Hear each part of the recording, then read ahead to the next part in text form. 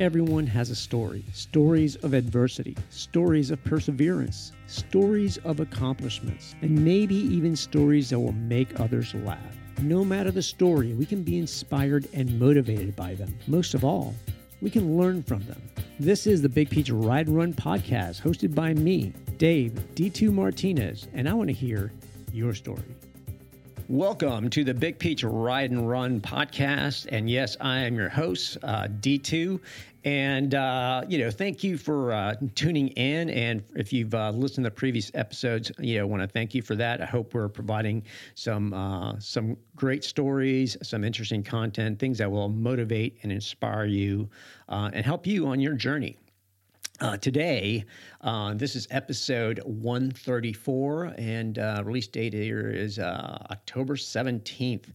And, of course, I'm working ahead of release schedule in these tapings. And, I want to introduce you to this week's guest. And he's someone that I followed, actually met him at Ironman Chattanooga. And we'd kind of been following each other through social media. And this is back in 2014. And I think that's the last time I saw him. I think we were in line together to either get our, check our bikes in or do something, and or maybe at the merchandise tent, and spoke to him prior to the race. And he's been part of the Atlanta cycling community. Prior to that, I think he was a mechanic at some local shops here, and he after that, several years later, I think he moved out to Colorado. So he's out in Telluride, Colorado. And I've since have followed him through social media and have seen him share his story. His name's Josh Wigley, and he's made quite a bit of changes in his life. He's now 3 years sober. He's changed his mindset. He has done some things that, you probably wouldn't believe. Learning that he actually, raced Ironman Chattanooga hungover, that he hiked the majority of the Appalachian Trail, drunk. And, he's since has changed his mindset. He's gotten help. And most recently, he did his second attempt at the Leadville 100 mountain bike race. And, a couple years ago, he attempted it, didn't make it. And so he just did it this year, finished it, and we're talking about, over 13,000 feet of elevation gain and over 105 miles.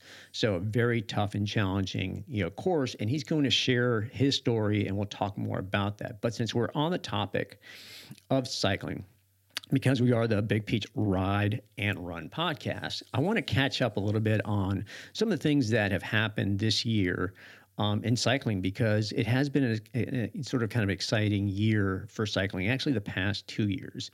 And this is primarily in the women's races, because there's some things that have happened over the last 2 years that have sort of kind of elevated women's sports and women's cycling. And that started, actually last year in 2021.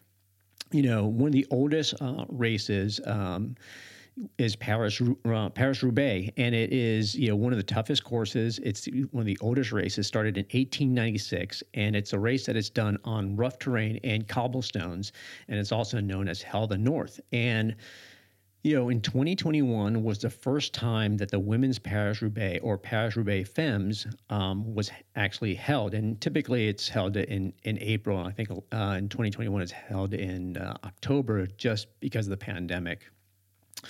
And so that was pretty historic to have the first women's Paris-Roubaix Femmes take place.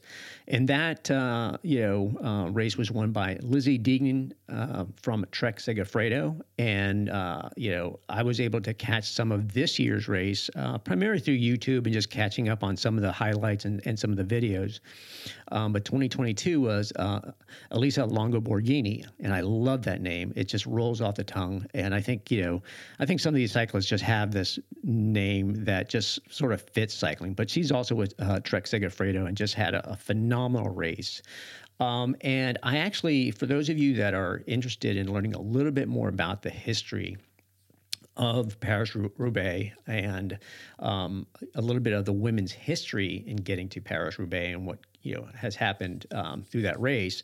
There's a YouTube video called Grit and Race, and it was actually produced by Specialized Bicycles. And I'll provide that link in the show notes, but you can easily search Paris-Roubaix Femmes, FEMMES, or Grit and Race, and you'll find this video. And it's a 22, 23-minute video that sort of kind of gives you a little bit of the background and history of Paris-Roubaix and some of the things that are kind of elevating women's cycling. And it's really, I think it's actually been a little bit more exciting than the men's race.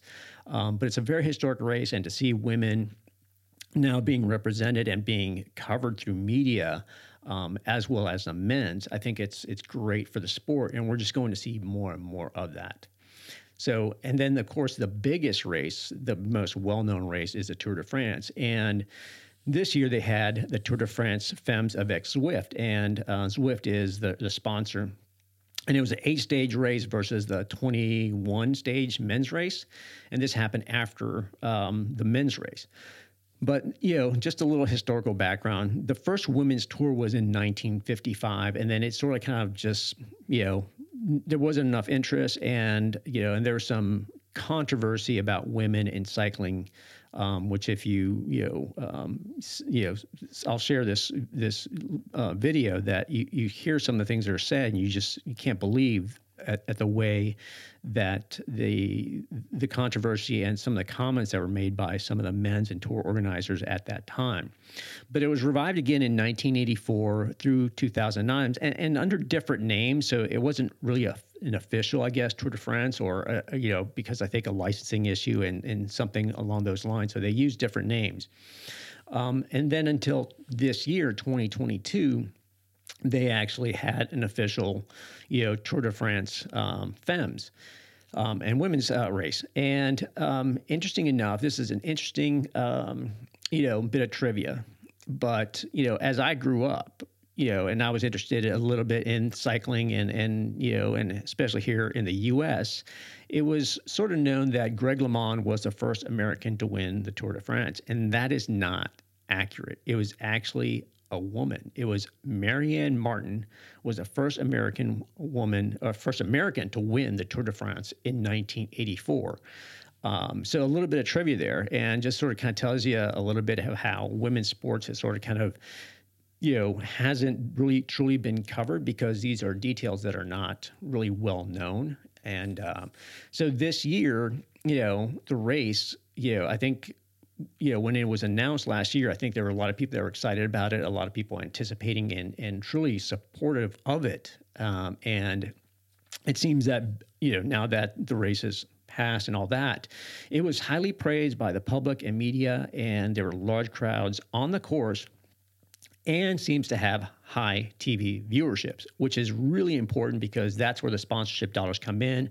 And the more people that are watching this, the more money that's going to pour into it, the more that the sport, for women will be elevated.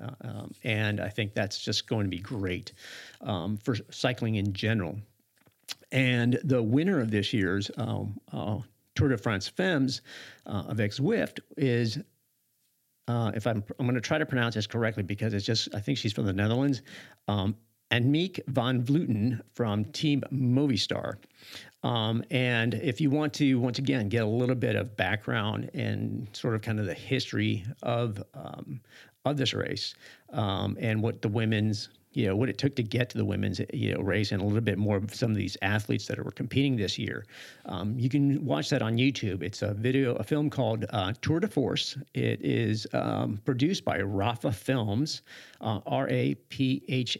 And Rapha, if you're not familiar, makes cycling apparel. So it's great to see these, cycling brands, these cycling companies that are producing these great films and documentaries to promote the sport and to document the history of women's cycling.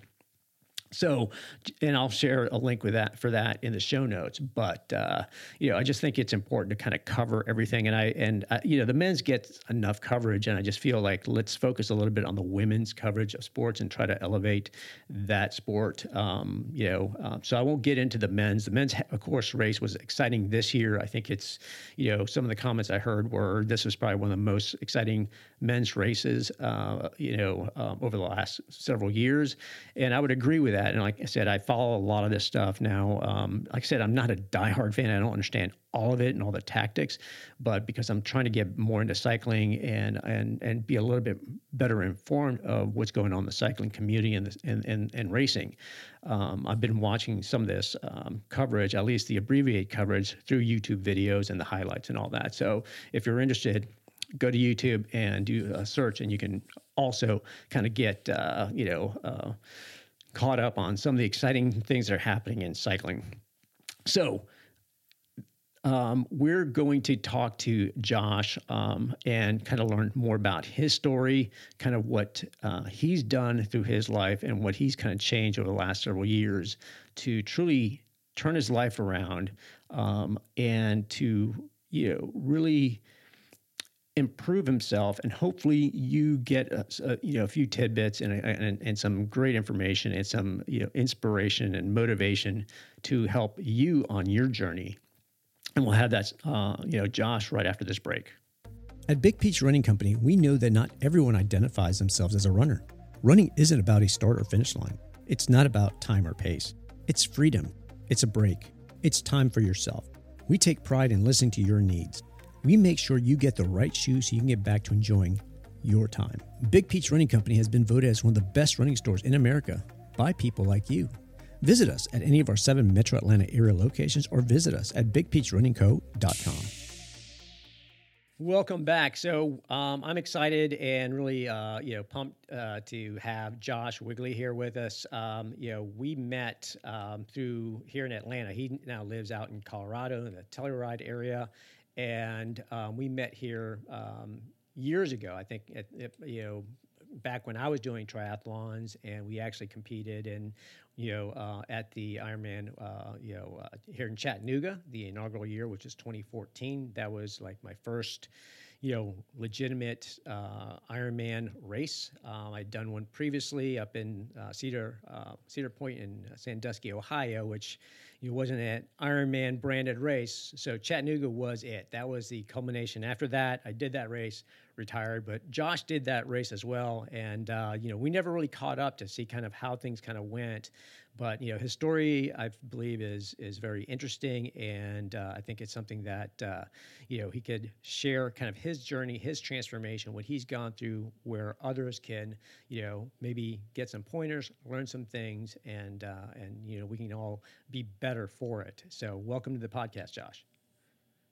I appreciate that, and thank you for the introduction. And I'll jump into that. Just kind of circle back to 2014. My body type was obviously different. There's been a lot of transformation journey for me. I was a a heavy alcoholic for about 12 years, and luckily I had a little bit of athletic ability and decent genetics to push me through that. I'd been a lifetime athlete before that, and fell in love with the bicycle very early and started working in bike shops, at least part-time at about 17 years old, and just absolutely adored the industry. And through a lot of back end kind of I grew up a little rougher life, and with addicts in my household, full blown drug addicts, and other turbulence throughout my childhood, which kind of shaped my path as an adult very early on, and began in a lot of heavy drinking. And it definitely changed a lot of relationships the older I got. And when I was training for that Ironman, I think that the training now and training then was completely different. I thought I was doing this amazing job, and training so hard. And looking back, I really wasn't doing a great job, and I was kind of half-aing it all the way through. And luckily, I had enough fortitude to finish that Ironman event. But I honestly didn't belong there. I think I did it hungover. it wasn't a great. It was a really terrible finish time. I was, there was a mild injury there too, but it was like 16 hours. So obviously, the fitness wasn't where in theory it should be. It was just enough to get me through. So that learning experience took me into Leadville. So I had this bravado and this ego. I was like, okay, well I can do this. I can jump off at Leadville. So a couple years later, in 2016, I took a shot at Leadville, and it was kind of the same thing. I think I'm doing this amazing training, and I'm drinking every single day, to the point where there's alcohol in your car, which is not make does not make a lot of people happy, Right. and completely understand why. So just kind of give you a picture of how dark that side of the alcoholism was, where you're drinking full stop every single day.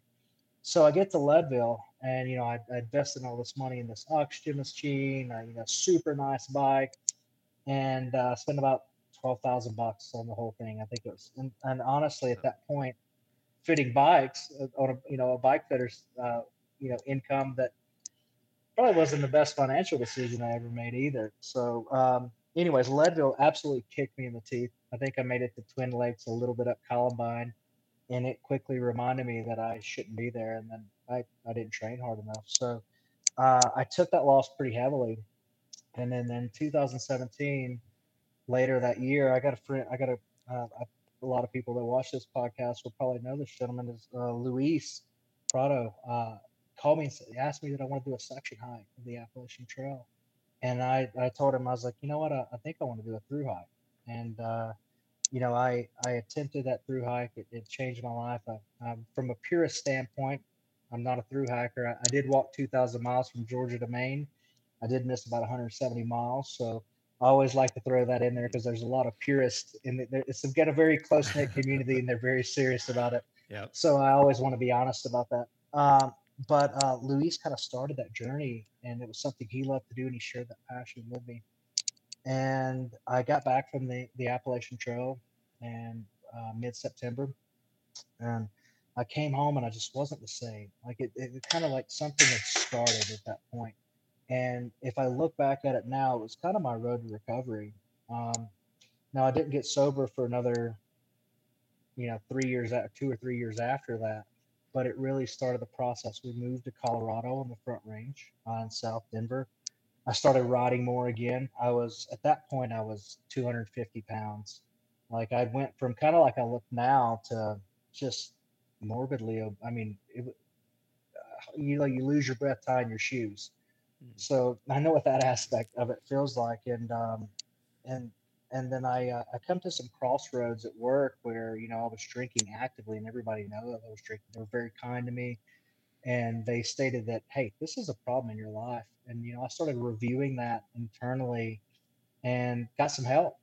And since that day, I reached out, and I went to kind of like an outpatient program where it's like 16 weeks where you go twice, 3 times a week. And it just kind of, I really hadn't had a desire to do anything outside because my quality of life changed so much. And my like in the first several months, my mental acuity came back. And I'm doing this job, which is I love fitting bikes, and I was in love with the cycling industry, but I was doing it because I was complacent. It was easy. I could do it blindfolded. Mm-hmm. And as I start taking this journey of not drinking on, so my first trip, my first sober trip, I was I think through hiking the Tahoe Rim Trail, and I did that, and it was 171, 177 miles, and it was just I had to do it in two phases because I didn't have enough time. So I came back and did it again. Fell in love with Tahoe. I just absolutely adored it.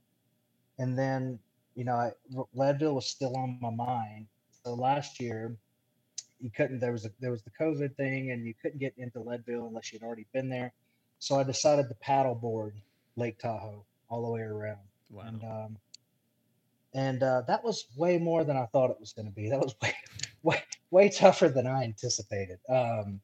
But we got it done, and there was a lot of smoke, and they had the fires in Tahoe. But there's since that sobriety period, not only has my athletics improved but my professional life has improved too. I went from a guy that directs bike fit stuff to a guy that runs the biggest market for a major corporation as far as vacation rentals. So it's a testament to kind of what alcohol does to some people. I'm not saying that does it to everybody, but in my particular case, it was definitely my kryptonite for a very long time. Well, especially since you said you have kind of a family history, right? You had that growing up, and you were probably surrounded by it. That was definitely super prevalent. My family, direct immediate family members. My father died from alcoholism. My mother died from other addictions.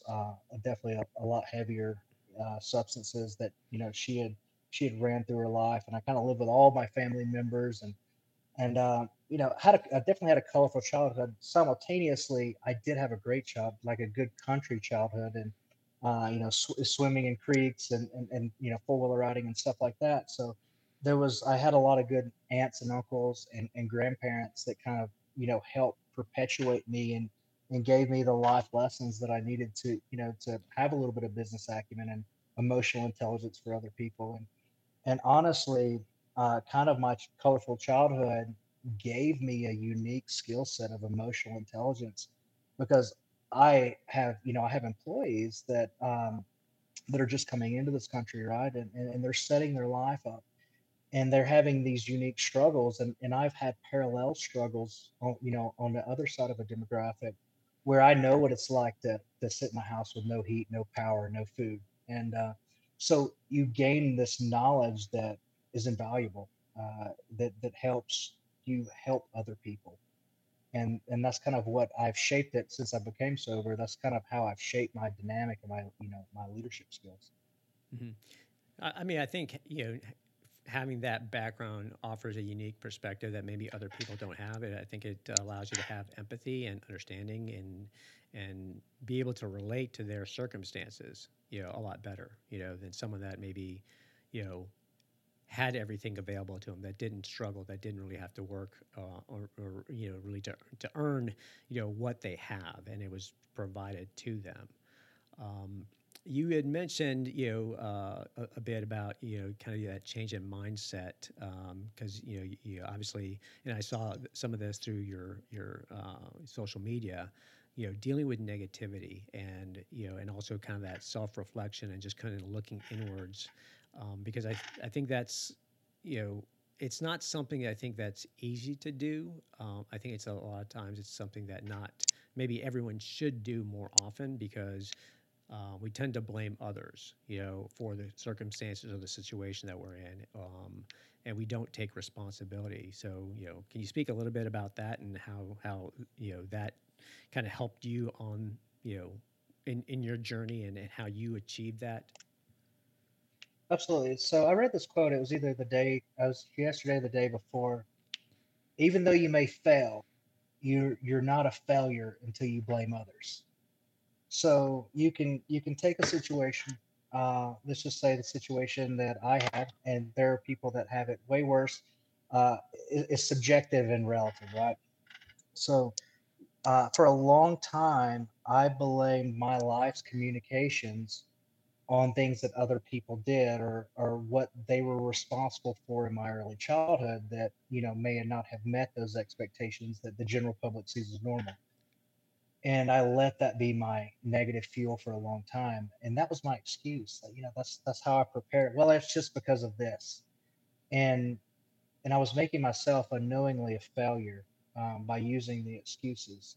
You can also take a situation, see the silver linings and the lessons in each one of those things, and you learn how to not to treat people, and you learn what not to do, and you know how it feels to be on this other side. So that emotional intelligence helps you with other individuals. But as long as you're projecting out as opposed to projecting in, you're definitely gonna feel that. And if, in my opinion, if you haven't dealt with certain traumas and you kind of go through them through stages, and not to say that I have faced everything that I have, all the skeletons in my closet, but let's just say I've come to terms with a lot of them. And if you permeate that negative energy in your self doubts and insecurities, and it is thick, and other people can see it, and you start selling, and I did that kind of quick, you start selling your brand of BS to people, and you really believe it, like you're like, this is why I failed at this is why, and the people that buy it initially just don't know you, or they feel sorry for you. So if they continue to buy your BS, it's they feel sorry for you or they love you.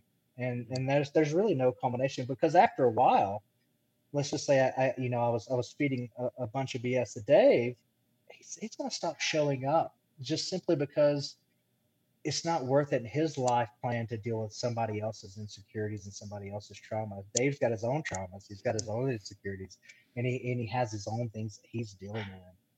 So as long as you're blaming other people, that's a roadblock in itself.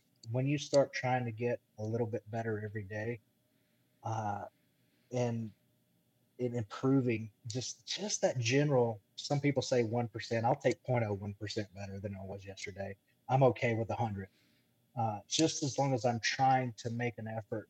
And a lot of people use motivation, and you're hearing this more clearly from Jocko Willink and like an echelon front. If you're reading leadership books, like, motivation is temporary.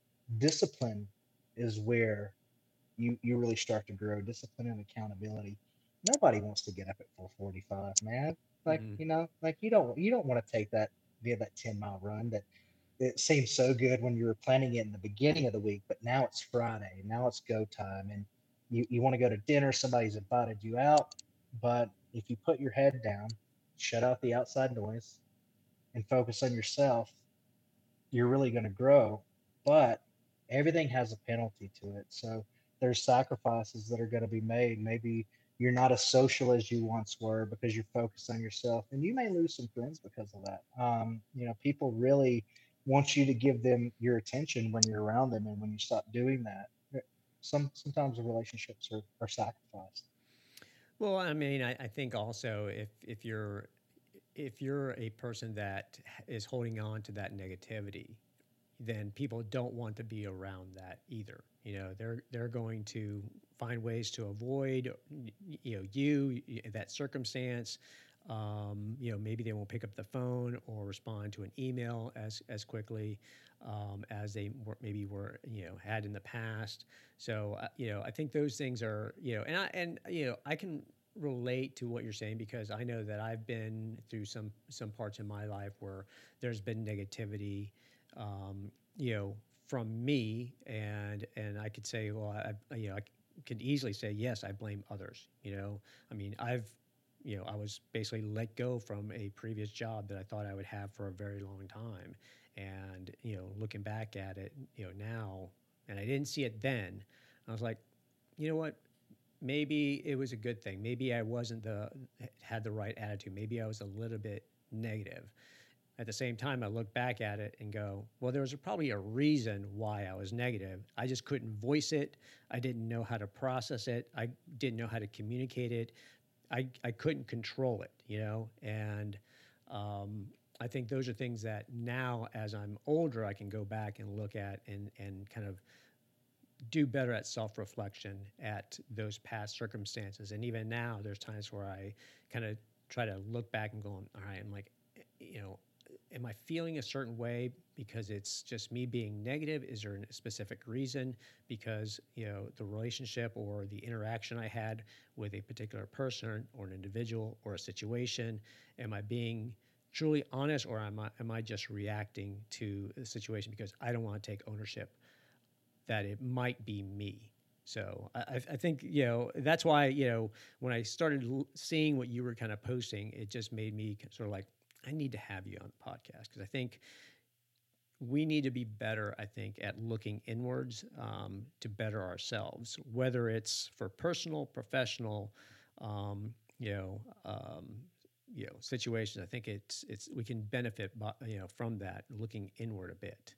So, really appreciate you kind of opening up and sharing your thoughts on that and kind of what your journey has been. So, you mentioned I want to kind of go back because you mentioned the paddleboard around Lake Tahoe. How long did Hmm. that take? Well, technically 5 days. There was some crazy. Tahoe will have 5 foot waves, and I didn't think that that was possible, but it is very possible. I spent an entire day paddling on my knees through massive waves, and I didn't get very far. So it took technically on site 3 days. Some people do it in a couple or people do it in a day if they're like ultra crazy people. Hmm. But I wanted to. I was going to. I took camping gear and I camped around the lake and found these amazing things. But there was 2 days of storms where I camped on a beach that you weren't supposed to camp on, but they locals politely told me several times. But I was kind of, yeah, I was stranded there. I Right. couldn't go anywhere. Like we can't carry like 50 pounds of gear, your paddleboard a mile up and get it. Like it was. So I was there. But it took me 3 days, and I actually listened to Goggins' book, Can't Hurt Me, when I was doing that. And what fuel that thing was. That Oh, was an incredible book to be listening to while you're paddling. well, I bet because I mean that's the one thing where I would think of, if you sort of kind of have expectations like, oh well, this should take X amount of time, maybe it's 2 days or 3 days or whatever, and then you encounter bad weather or and you're camping. I'm guessing that you have sort of that negative thoughts start kind of come in, right? Where you're either thinking about quitting, thinking about, well, will I ever get this done? How long will it take me? And you start kind of maybe um, getting down on yourself a little bit, right? There's not an event that I've ever done that takes more than 5 hours that I didn't want to quit at some point. Um, you know, I go back to a great athlete that Ashley King and I were doing the Georgia Grand Fondo many moons ago. I think it was 8 years ago. It was 109 miles out of Clayton, and I was a little chunky then too, and she was a fit athlete, and she's dragging me around the mountains of North Georgia, and I wanted to, it took us 9 hours because of me, and they were taking all the finish line stuff Uh-oh. down when we got in. So yeah, it was a little disheartening, but it's also a reminder. Like there's many different places I've been where I struggled through it. I got through it. I wanted to quit the whole time, but there's always a little bit of perseverance just to prove to myself that I could. So that's the one thing that I think throughout all the drinking and alcoholism that I had on my side, I was kind of stubborn a little bit, and you know, back to not completing Leadville the first time, it didn't matter how stubborn I was. I was not physically fit enough to pedal that far in that altitude. But you mentioned some things that I'm actually working on to this day, and reacting is one of them. So I feel like when you react strongly to somebody, you have given them your power. You have given when you give them that smart comment back or you bark back at them real fast, you were completely surrendering the power you have in that conversation. You are no longer valid in that conversation once you lose your cool. Hmm. Um, and sometimes holding that in is the true value, and that's the true lesson of when somebody gives you a nasty response is you being able to absorb that and not push it back to them. And that's actually something I'm working on, and I have not mastered. I will about every 3 or 4 weeks I will give in, and it's definitely an area of focus of mine currently. And I've read pretty much everything that Jocko Willink has put out, which if any leadership stuff, if anybody reads that, I think it's just absolutely amazing. Extreme ownership and leadership strategy and tactics, and there's a couple more of dichotomy of leadership. And when you lose, like you were talking about losing that job, and you're like, man, I'm lost. Like, what do I do? Good, like it's good. Like Hmm. you got time to get better. You got time to adjust flaws that obviously either, even if they were like internally political and you didn't meet the match, you can learn how to combat that in the future by taking, even if an absorbent amount of criticism that you don't deserve, take it, learn from it, move on to it, learn how to recognize it earlier and earlier stages, and you'll see if you belong in that situation or not quickly. It may be a very expensive lesson, but it's going to yield a better life for you later. No, I mean, I agree. And I look back at it. I mean, and I would say, of course, right after losing that job, and it happened at the worst time that it could have happened in 2009 when the economy was just, you know, horrible, right? And everyone was losing their jobs. Housing market was tanking, and I tried to start my own business, and it was tough. It was difficult, but it allowed me. I had freedom to do what I wanted to do, and at that time, what I wanted to do was take care of myself as far as my health, and that's what got me into running and eventually into triathlon, and got me to where I'm at right now in the career that I'm in right now. So looking back at it, I can say, oh yeah, that was a good thing that happened to me. At that time, probably within several years, after that, I couldn't see that. There was still a little bit of that negativity, a little of that, why this happened to me, and I was, as I've seen you, share this, being the victim. But after that, I was like, it took me a while to kind of realize that, things did work out better for me. I'm happier, I'm healthier because at that particular job didn't allow me to do the things that I wanted to do to be healthy. I was, you know, um, God, I think I was, I'm like, barely 5'6", and I was like almost 180 pounds, and wasn't in great shape. I wanted to be in great shape. I just didn't have the time. There was obviously stress associated with the job, and leaving that, I had no more excuses. I had the freedom because I was my own boss to make my own schedule, to get up early if I wanted to get up, and if I didn't get up, then I had no one else to blame but myself. If I didn't get that run in, then it wasn't, oh, because I got called in early or because I have to go in. It was like, nope. I'm like, I got nothing. I make my own schedule. So that led me to kind of where I'm at now, and so it's a better place.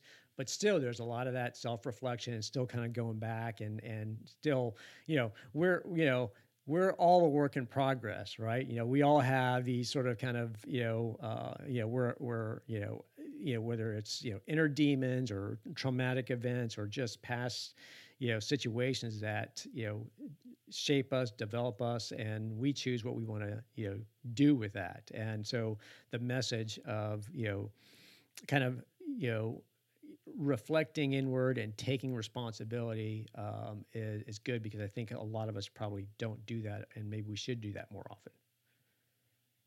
And it's like and you look at any demographic, right? You look at any demographic, any cultural upbringing, from rich to poor to middle class. Everybody has something. So you think your situation is, of course, has more gravitas than anybody else's does because you're living in it. You're Right. like I read a book, I think, Jordan Peterson's 12 Rules for Life this year, and you were you were 100% in. Like, this is it. Like, you were 100% vested. You were in the game, and everybody has something. So when you're saying, well, all these people don't, this person doesn't have what I've been up against, this person doesn't, that's not necessarily true. You just don't know what they've been up against, and it's honestly none of your business. Right. Your business is to focus on what's going on in your universe. And the funny thing you said is, we're always reflecting on things where we might not have met the standard that we thought we were supposed to, but you tried. You gave it a shot. And a lot of people don't even give it a shot. So differentiating yourself and taking some risk in your life, it may not be pretty and it may not be the way that you thought it would be, but at least you're involved. It's when you become not involved and you put it off, or a little bit of yard work. I try to address. I got a rule in my life: if it takes less than 60 seconds, I do it right then. Whether it's washing a plate, whether it's taking these to the trash can, these bubblies I've been drinking. If it takes less than 60 seconds, I do it right away. Mm-hmm. And there's 90% of the time I don't want to do it, but I do it anyways. Mm-hmm. And it's just it's clearing up the clutter in my life that I found very effective. People utilize different tools, and they're all effective and they're all subjective and relative. No, I mean, I think that's great advice. I think I think that's sort of my strategy when it comes to email. It's like, what can I answer real quickly, get that, and just and shrink that inbox. And then the stuff that takes more time, takes a little bit more work. I was like, that is going to require a little bit more work. Let me set some time aside to really kind of focus on it, and really do a good job of it, or work on this particular project or this task that I know is going to take, maybe a few minutes, maybe several hours to do. But in order to do it right, I want to focus on it. So let me get these other things that are potentially distractions that if I didn't take care of, may end up, affecting the focus that I need to be working on this larger scale, project. So nice. So I was looking at the stats for Leadville. So anyone that, we've said Leadville kind of generically, and Leadville, they have a whole series. I mean, they've got a trail runs and, and mountain bikes and gravel, I think, and so they do a whole bunch of stuff. And we're talking specifically about the mountain bike race that actually took place here in mid-August. And so, Josh was able to complete it. This was your second attempt after not making it that first time several years ago. Congratulations to you on earning that buckle, right? Because they do a buckle, right, for the mountain bike. I know they do it for the trail run. They do. They do. So it's just there's two increments. It's 12 hours and 9 hours. I accepted a long time ago that I was not a 9 hour athlete, or was I willing to train like one. Mm-hmm. So good on those people. And then of course you have people that have done it for 10 years in a row, and then people that have done it for 20 years in a row. They have this true family there.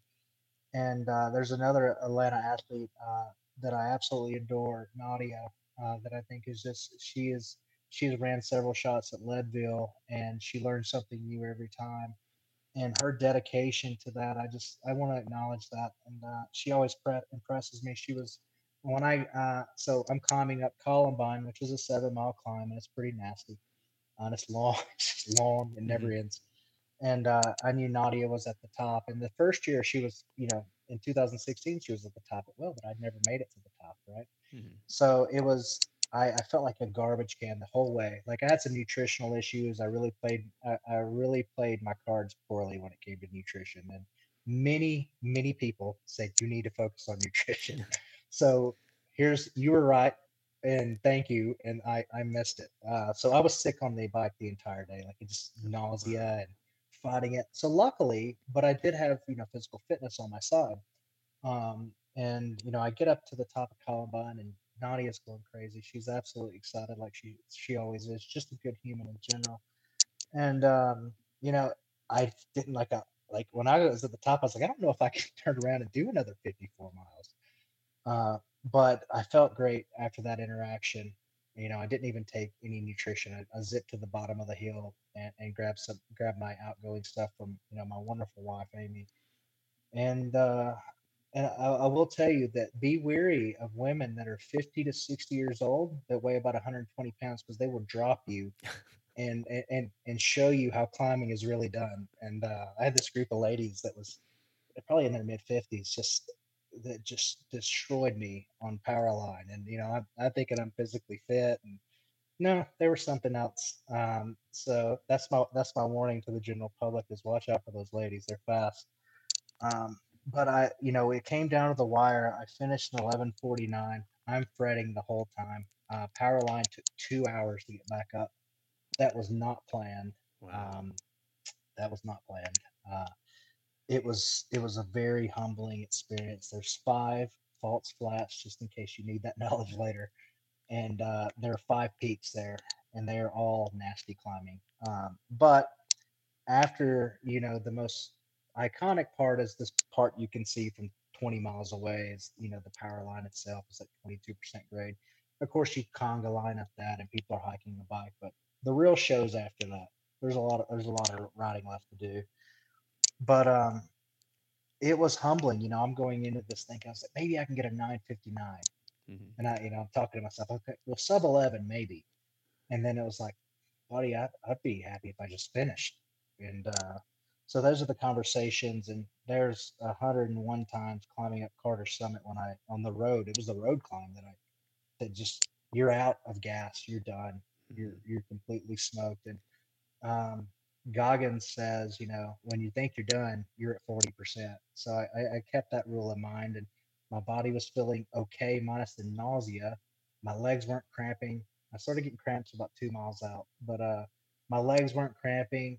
My body was functioning. My heart rate was fine. All of my vitals were okay. It was here that I was hurting, Mm-hmm. and that was it. The athlete was there. The mind is what you had to whip into shape. Right. So I mean, because I looked at some of the details for the race. I mean, it's over 13,000 feet of elevation gain over 105 miles, and for anyone that doesn't know what that you know is, I mean, because to me the numbers, it's sort of like you don't really know unless you've actually have done something similar to that. So if anyone is a cyclist and has heard of six gap century, that there is only 11,000 feet of elevation gain, but you're not at the same elevation. I mean, you're over, I think Leadville is right at 10,000 feet of elevation, of altitude. So, you're climbing up to, what was the max elevation like? Probably It's 12, 13,000, 12, it's 12 and some change, 12 and some change. like 12.5 or 12.7, I think. Yeah. So, I mean, obviously, oxygen and just your breathing, if you're not used to training or not at that level, it becomes more difficult. And on top of that, you know, you know, six gap is a road, century, where this is completely off road. So you're traveling at slower, speeds. Um, Probably some more technical sections and obviously some rocks and some rooty areas. Was is there any single track at all, or is it more of a wide open type of course? There's a lot of wide open amount of course, but there is probably about 20 miles of single track. Mm-hmm. Like power line is probably some of the most sketchy stuff that you get into. But coming down, 30 miles an hour, 40 miles an hour down Columbine is also kind of crazy in itself too. But as far as technical, it doesn't hit a lot of technical aspects, but there are some technical parts of the course that ruin people's day. But for the most part, it's a chunky gravel ride. You can't do it. People have tried it on a gravel bike, and I'm sure maybe a few people have finished it on a gravel bike, but it's not for the faint of heart. Like it'll beat you silly. You definitely would prefer a mountain bike on that for sure. Well, I mean, mountain biking in general is a bit tougher just because of the terrain. I mean, your upper body gets a lot more of a workout than you would on a road bike. So it's 100 miles road and 100 miles mountain biking are completely different things. You get more beat up from that from a mountain bike. Even with a front suspension. Not to mention if you're on a hardtail, and did you have a hardtail or were you riding a dual suspension bike? I bought a $2,500 Trek, and the first time I bought a $9,000 bike, which I had no business having. Of course, I was in the industry, so it didn't cost that much. But Mm-hmm. perks of working in the industry, which I think those people deserve. Yep. Um, but I paid full price for the first bike I've ever paid full price for, Trek Hardtail, and it did everything I needed it to. Like, I mean, I made some fit adjustments on it Mm-hmm. just because I'm a fitter, but I made it able to ride 100 miles very comfortably. So I took that out of the equation. I had this picture when I went to the Leadville camp in 2016. Dave Weens was beside me, and he was giving me a high five coming into town. And I just kind of looked at the bike fit that he had, and he was so relaxed on it. And I was like my pelvic girdle was completely tilted. I had all this weight on my hands, Mm-hmm. and I didn't know as much as I do about bike fit now. So I kind of went to the drawing board and made this bike just an old man bike that I knew that I could ride for 100 miles extremely comfortably. And the bike did amazing. The rider could have used some better nutrition and maybe a little bit more training, but uh, we worked it out in the end. Well, yeah, I mean, we always want or think that the better the gear, that we can, get, the better our performance. I mean, I remember in doing triathlons, right? It was like, oh, you got to get the most aero bike, the aero wheels, and you're talking about zips and lose dropping weight on the bike and getting higher. And what you're getting is you're paying a lot for getting marginal gains. When if you actually worked on yourself, the engine that's propelling the bike, you would save a lot more money and get a lot more, speed out of it. You'd finish quicker and feel much better.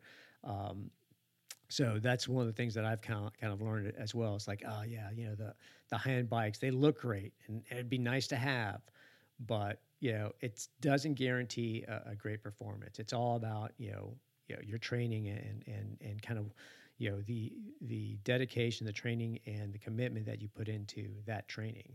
But I know, based on what I saw, in your videos, it's not like you committed to the training. I mean, it's just you were on the bike, you rode on out on, you did gravel rides, you did road rides, you put in the distance, you were on a trainer, you worked with a coach. So it's not like you didn't put in the work. It's just a whole level. It's Leadville 100. It's just a beast. It's just not a race that you would take lightly. I did all the work, and it was almost not enough. Like I did the hours, the 10 to 12 hours a week on the bike, saddle time, all the like. I've got massive climbing out of, so I thousands of feet of climbing. Like I registered all the long climb. I have long climbs around here that are graded like Powerline are, and I rode up ski lifts.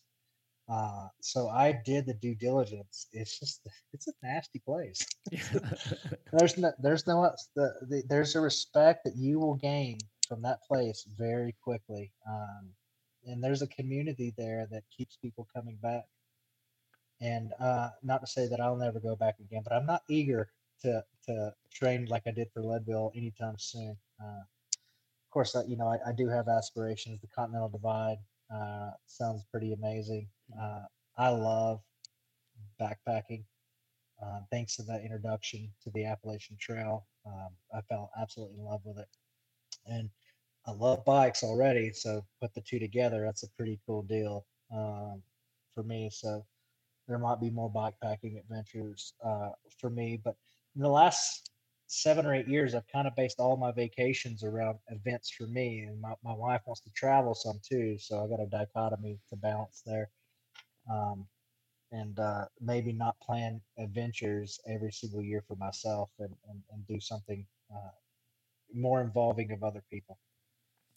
Well, yeah. I mean, you need to take that a break, right, and sort of kind of you know get that recovery. And as much as I think right now, I think it's Leadville still pretty fresh in your mind because it's been only it's been several weeks, but not quite a month yet. I think since you finished, so you're probably not eager to sign up and do another 100 and then put yourself through that, in addition to the training. But I do think you'll probably want to go back. I think, and I mentioned this, before we actually started and turn on the mics, that I've done some stuff in the past where I've been ignorant to what I was getting into. And so, some of what you said just reminded me of those conversations, because the first time I attempted a marathon was here in Atlanta. And I remember having those same conversations of, you know, having these unexpected, goals of, oh, I'll finish under, 4 hours, or oh, no, maybe that was the initially when I set out, and, you get a little cocky. I'm like, I've done the training. I feel pretty good. Maybe I can, can I, get a, maybe I can squeak a Boston qualifying time, which is never really going to happen. It hasn't happened yet. And then you start getting That's a into that. fast time. Yeah, it is a fast time. And then you start getting into that, you start sort of kind of like, okay, well, I just got passed by that one pace group I was just ahead of that I needed to be to meet my time goal. And then the other one passes. And then you're like, well, if I can just stay with them, and then I was at a certain point where I was like, I just want to finish. I'm at mile 22, 24. I'm like, I don't care what my time is. I just want to finish. And I remember, the first time I signed up for a 50K and did my first ultra. I'm like, well, I've done a marathon at this time, so let's just add a couple more hours, and I should finish in about 6 hours. not realizing that I was doing it in North Georgia, up in the Blue Ridge Mountains, and Blue Ridge, Georgia, and I didn't know what I was getting into, and I ended up, like I think I got just under 9 hours, and it's humbling, and kind of what your body kind of goes through, because you don't really know what you're getting into until you dive in and do it. And I think to a certain extent, you know that ignorance for me has been good. Otherwise, if I truly knew what I was getting into, I may not have done it. So if there's any consolation of that, is sometimes not knowing kind of opens doors, and you open yourself up to new experiences. So I'm hoping that I can't say that I'm eager to ride 100 miles on a mountain bike. I've done 50 years ago. There's a ride down in North Florida called the Iditarod, and that's a 50-mile ride. And typically, it's the one time of the year where that part of Florida, the temperature drops to like 30 degrees. So, yeah, for whatever reason, I did it for a couple years, and it's like we would camp and we're freezing. We're camping in 30-degree weather, 32-degree weather, and of course, an hour into the ride, you're shedding layers, and it warms up fairly quickly. But once again, didn't know what we were getting into. It was just a group of guys said, "Hey, let's do this," and open up to a brand new experience. So, as far as you said, you're not ready to kind of get into Leadville anytime soon. Any other adventures that you're kind of thinking about and kind of putting your training to use? Currently, no. I need more. I'll be back on the bike soon. It's a part of my everyday life, anyways, or at least 5 days a week. But I will be coming back on the bike pretty soon.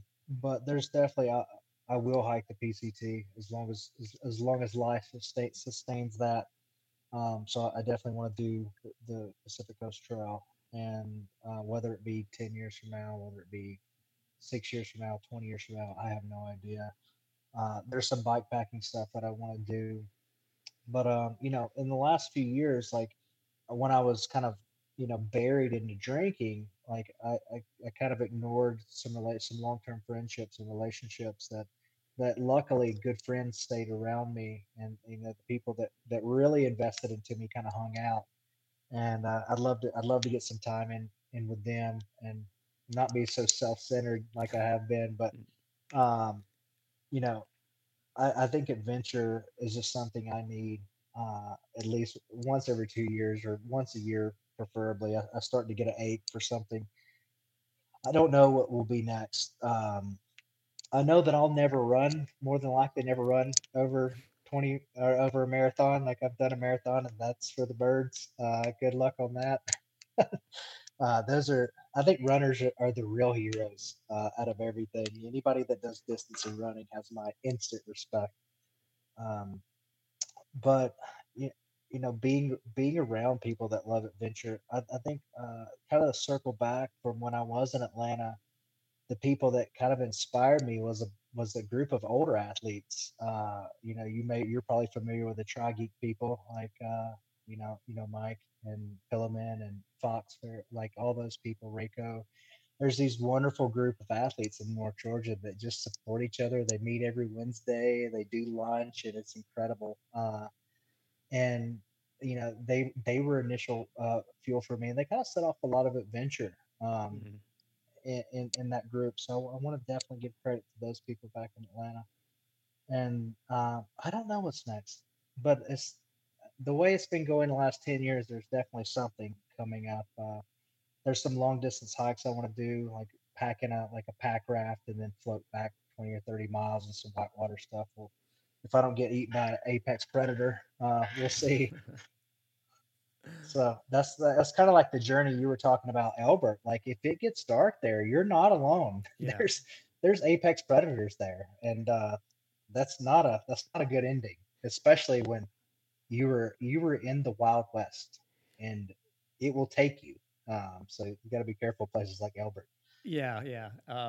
Yeah. Before we started the mics, I was kind of sharing my story as to how I'd gone out and out at Twin Lakes and just outside of Leadville and trying to run up Mount Elbert and started late in the day about noon. Didn't really realize how long it would take me to reach the top, and then was running out of daylight, so I kind of hoofed it back and made it with about 30 minutes worth of daylight. So once again, just being ignorant, not really knowing the terrain.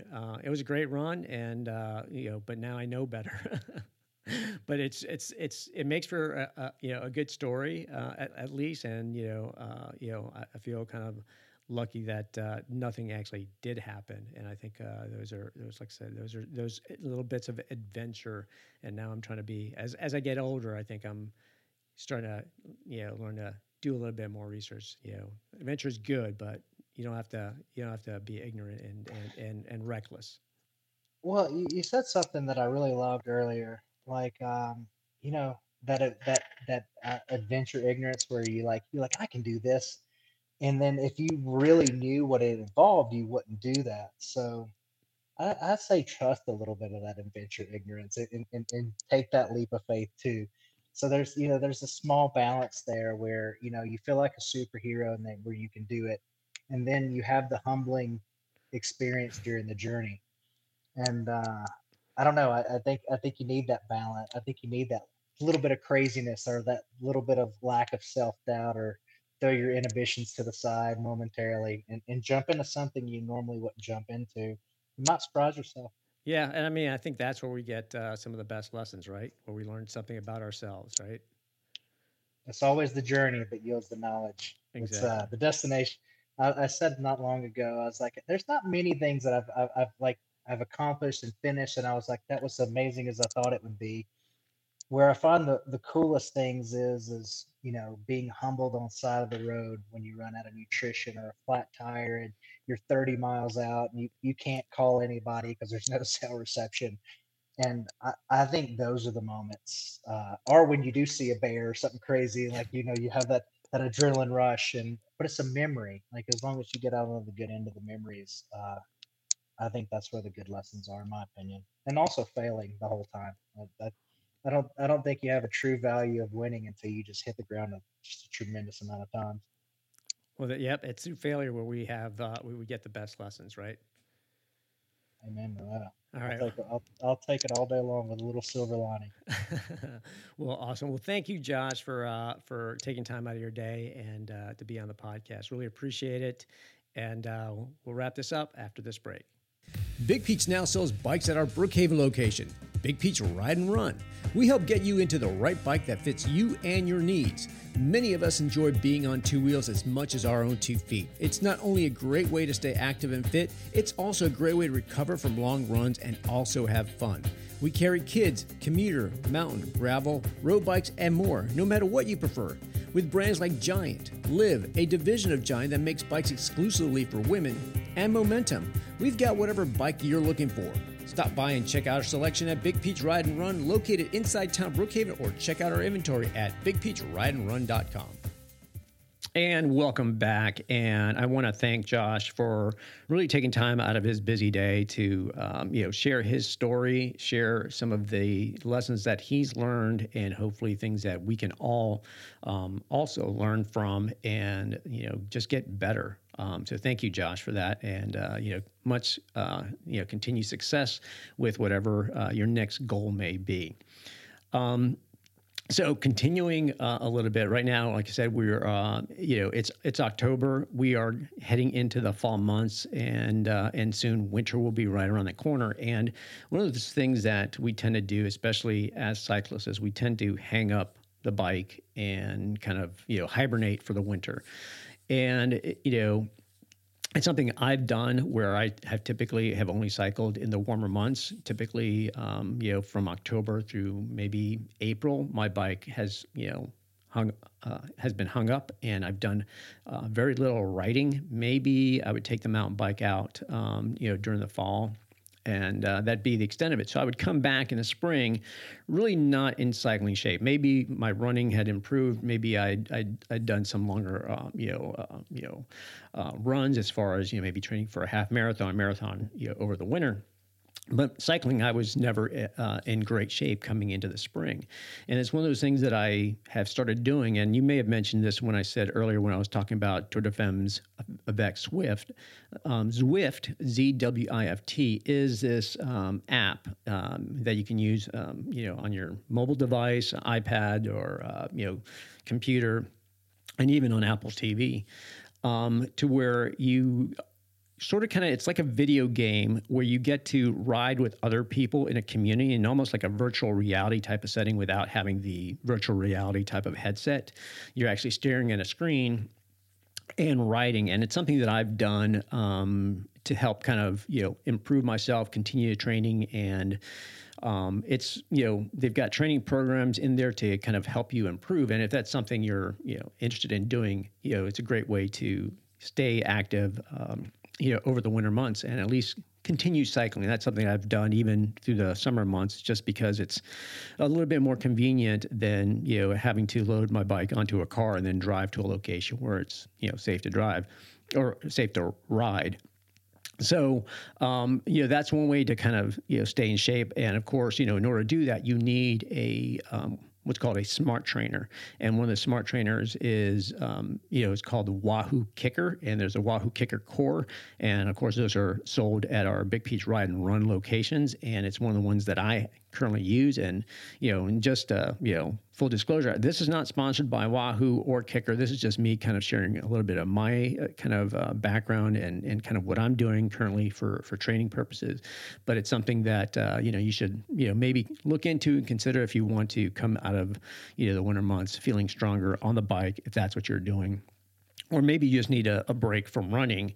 It's a great way of sort of kind of even doing a recovery type of workout, because you're not pounding the legs. You can easily just kind of zone out and spin for a bit. Or if you really want to be aggressive and follow a training program, you can really, focus on things like power and VO2 max and threshold and, riding at different zones. So it's really up to you how you want to kind of, tackle that. But if you're looking for those type of things, you can, go to Zwift.com, ZWIFT.com, to learn more about that program. And of course, visit any of our Big Peach Ride and Run locations to learn more about the Wahoo Kicker, so you can kind of kickstart your training for the spring.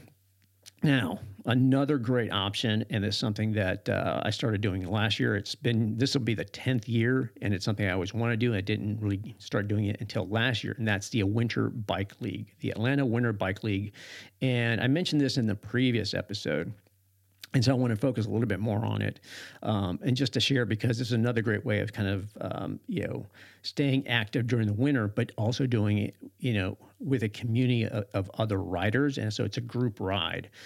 It's not a race. It's just a group ride. It's training rides, and it starts on November 19th, and then we meet every other week all the way through March. Now, the first ride is an hour and 40 minutes, and then every ride afterwards, it increases by 20 minutes. So every 2 weeks, it increases by 20 minutes. So, first ride, it's an hour and 40. Second ride is 2 hours. Third is 2:20. And by the end of it, by the end of March, you should be riding, the group will be riding 4 hours and 40 minutes. Now, that sort of kind of tells you kind of what the progression is like. And there are a lot of different, groups as far as paces. So everyone starts and finishes at the same time. So no one's going out for a specific time. Everyone is riding the exact same amount of time. So it doesn't matter if you ride, 20 miles an hour, you're still riding an hour 40. If you're riding, 12 miles an hour, you're still riding an hour 40. So everyone, will go out at different, paces. Some will ride a little bit longer. Those that ride faster will obviously ride a little bit longer distance, but everyone rides the exact same time. So, which creates a sense of community, because this way it's, and we all know, we've all been at races or at rides where, the fast people finish and they're long gone. And if you're one of the, middle to back of the pack. By the time you get back, there's no one else around, and it just sort of doesn't feel great as far as a community. So this is a great way of kind of building up that community, interacting with others, and just truly having a good time doing a sport that we actually all love. And this is something that started by Robert Wilhite with mycyclecoach.com. It's something that he does to sort of kind of give back to the community. And it's free, and you get to learn how to ride, well. He provides some coaching, along the rides, and, you can talk to him beforehand and afterwards to, get specific things that you want to work on. And, he'll work with you, through the ride. And, one of the things that we're doing, myself and Colby Bryant, who is our sales and service manager with Big Peach Ride and Run, we're volunteers and we'll be group ride leaders out there. So please come on out. We'd love to see you and kind of share our passion for cycling. And if you're just getting into it or you're an experienced rider, you're all welcome. So just want to share that information because we're getting into that. We're still about a month away from the start of that ride, but I want to share this information as much as possible to let as many people know about this great resource if you're wanting to ride in the winter in a group. And because I know that's tough, to go ride by yourself in the winter is not enjoyable, but to do it in a group setting where we're helping each other out, where we're drafting off each other and we're, in a pace line, and we're encouraging each other, and it's not a race. It's very supportive. And I think that could, be a game changer for people that have struggled to, stay active or ride in the winter. So coming out that, we meet at 1010 White Street, or what's known as West End, or where Wild Heaven is, and Finca to Filter. So, we meet at 9:30 a.m. That's the start of the ride. You can get there early. Finca to Filter is open, so you can get coffee and a bite to eat beforehand. And when the ride's done, you can go back in and go to West End, the Wild Heaven Brewing, and have a beer, a burger, or food just to kind of refuel afterwards. So, ride starts at 9:30 a.m. So get there early. There's plenty of parking, which is awesome because parking is always, something that's hard to find. Plenty of free parking and bathrooms at the start, and that's something that is not. That is, precious if you've ever been to a bike ride or any type of race start.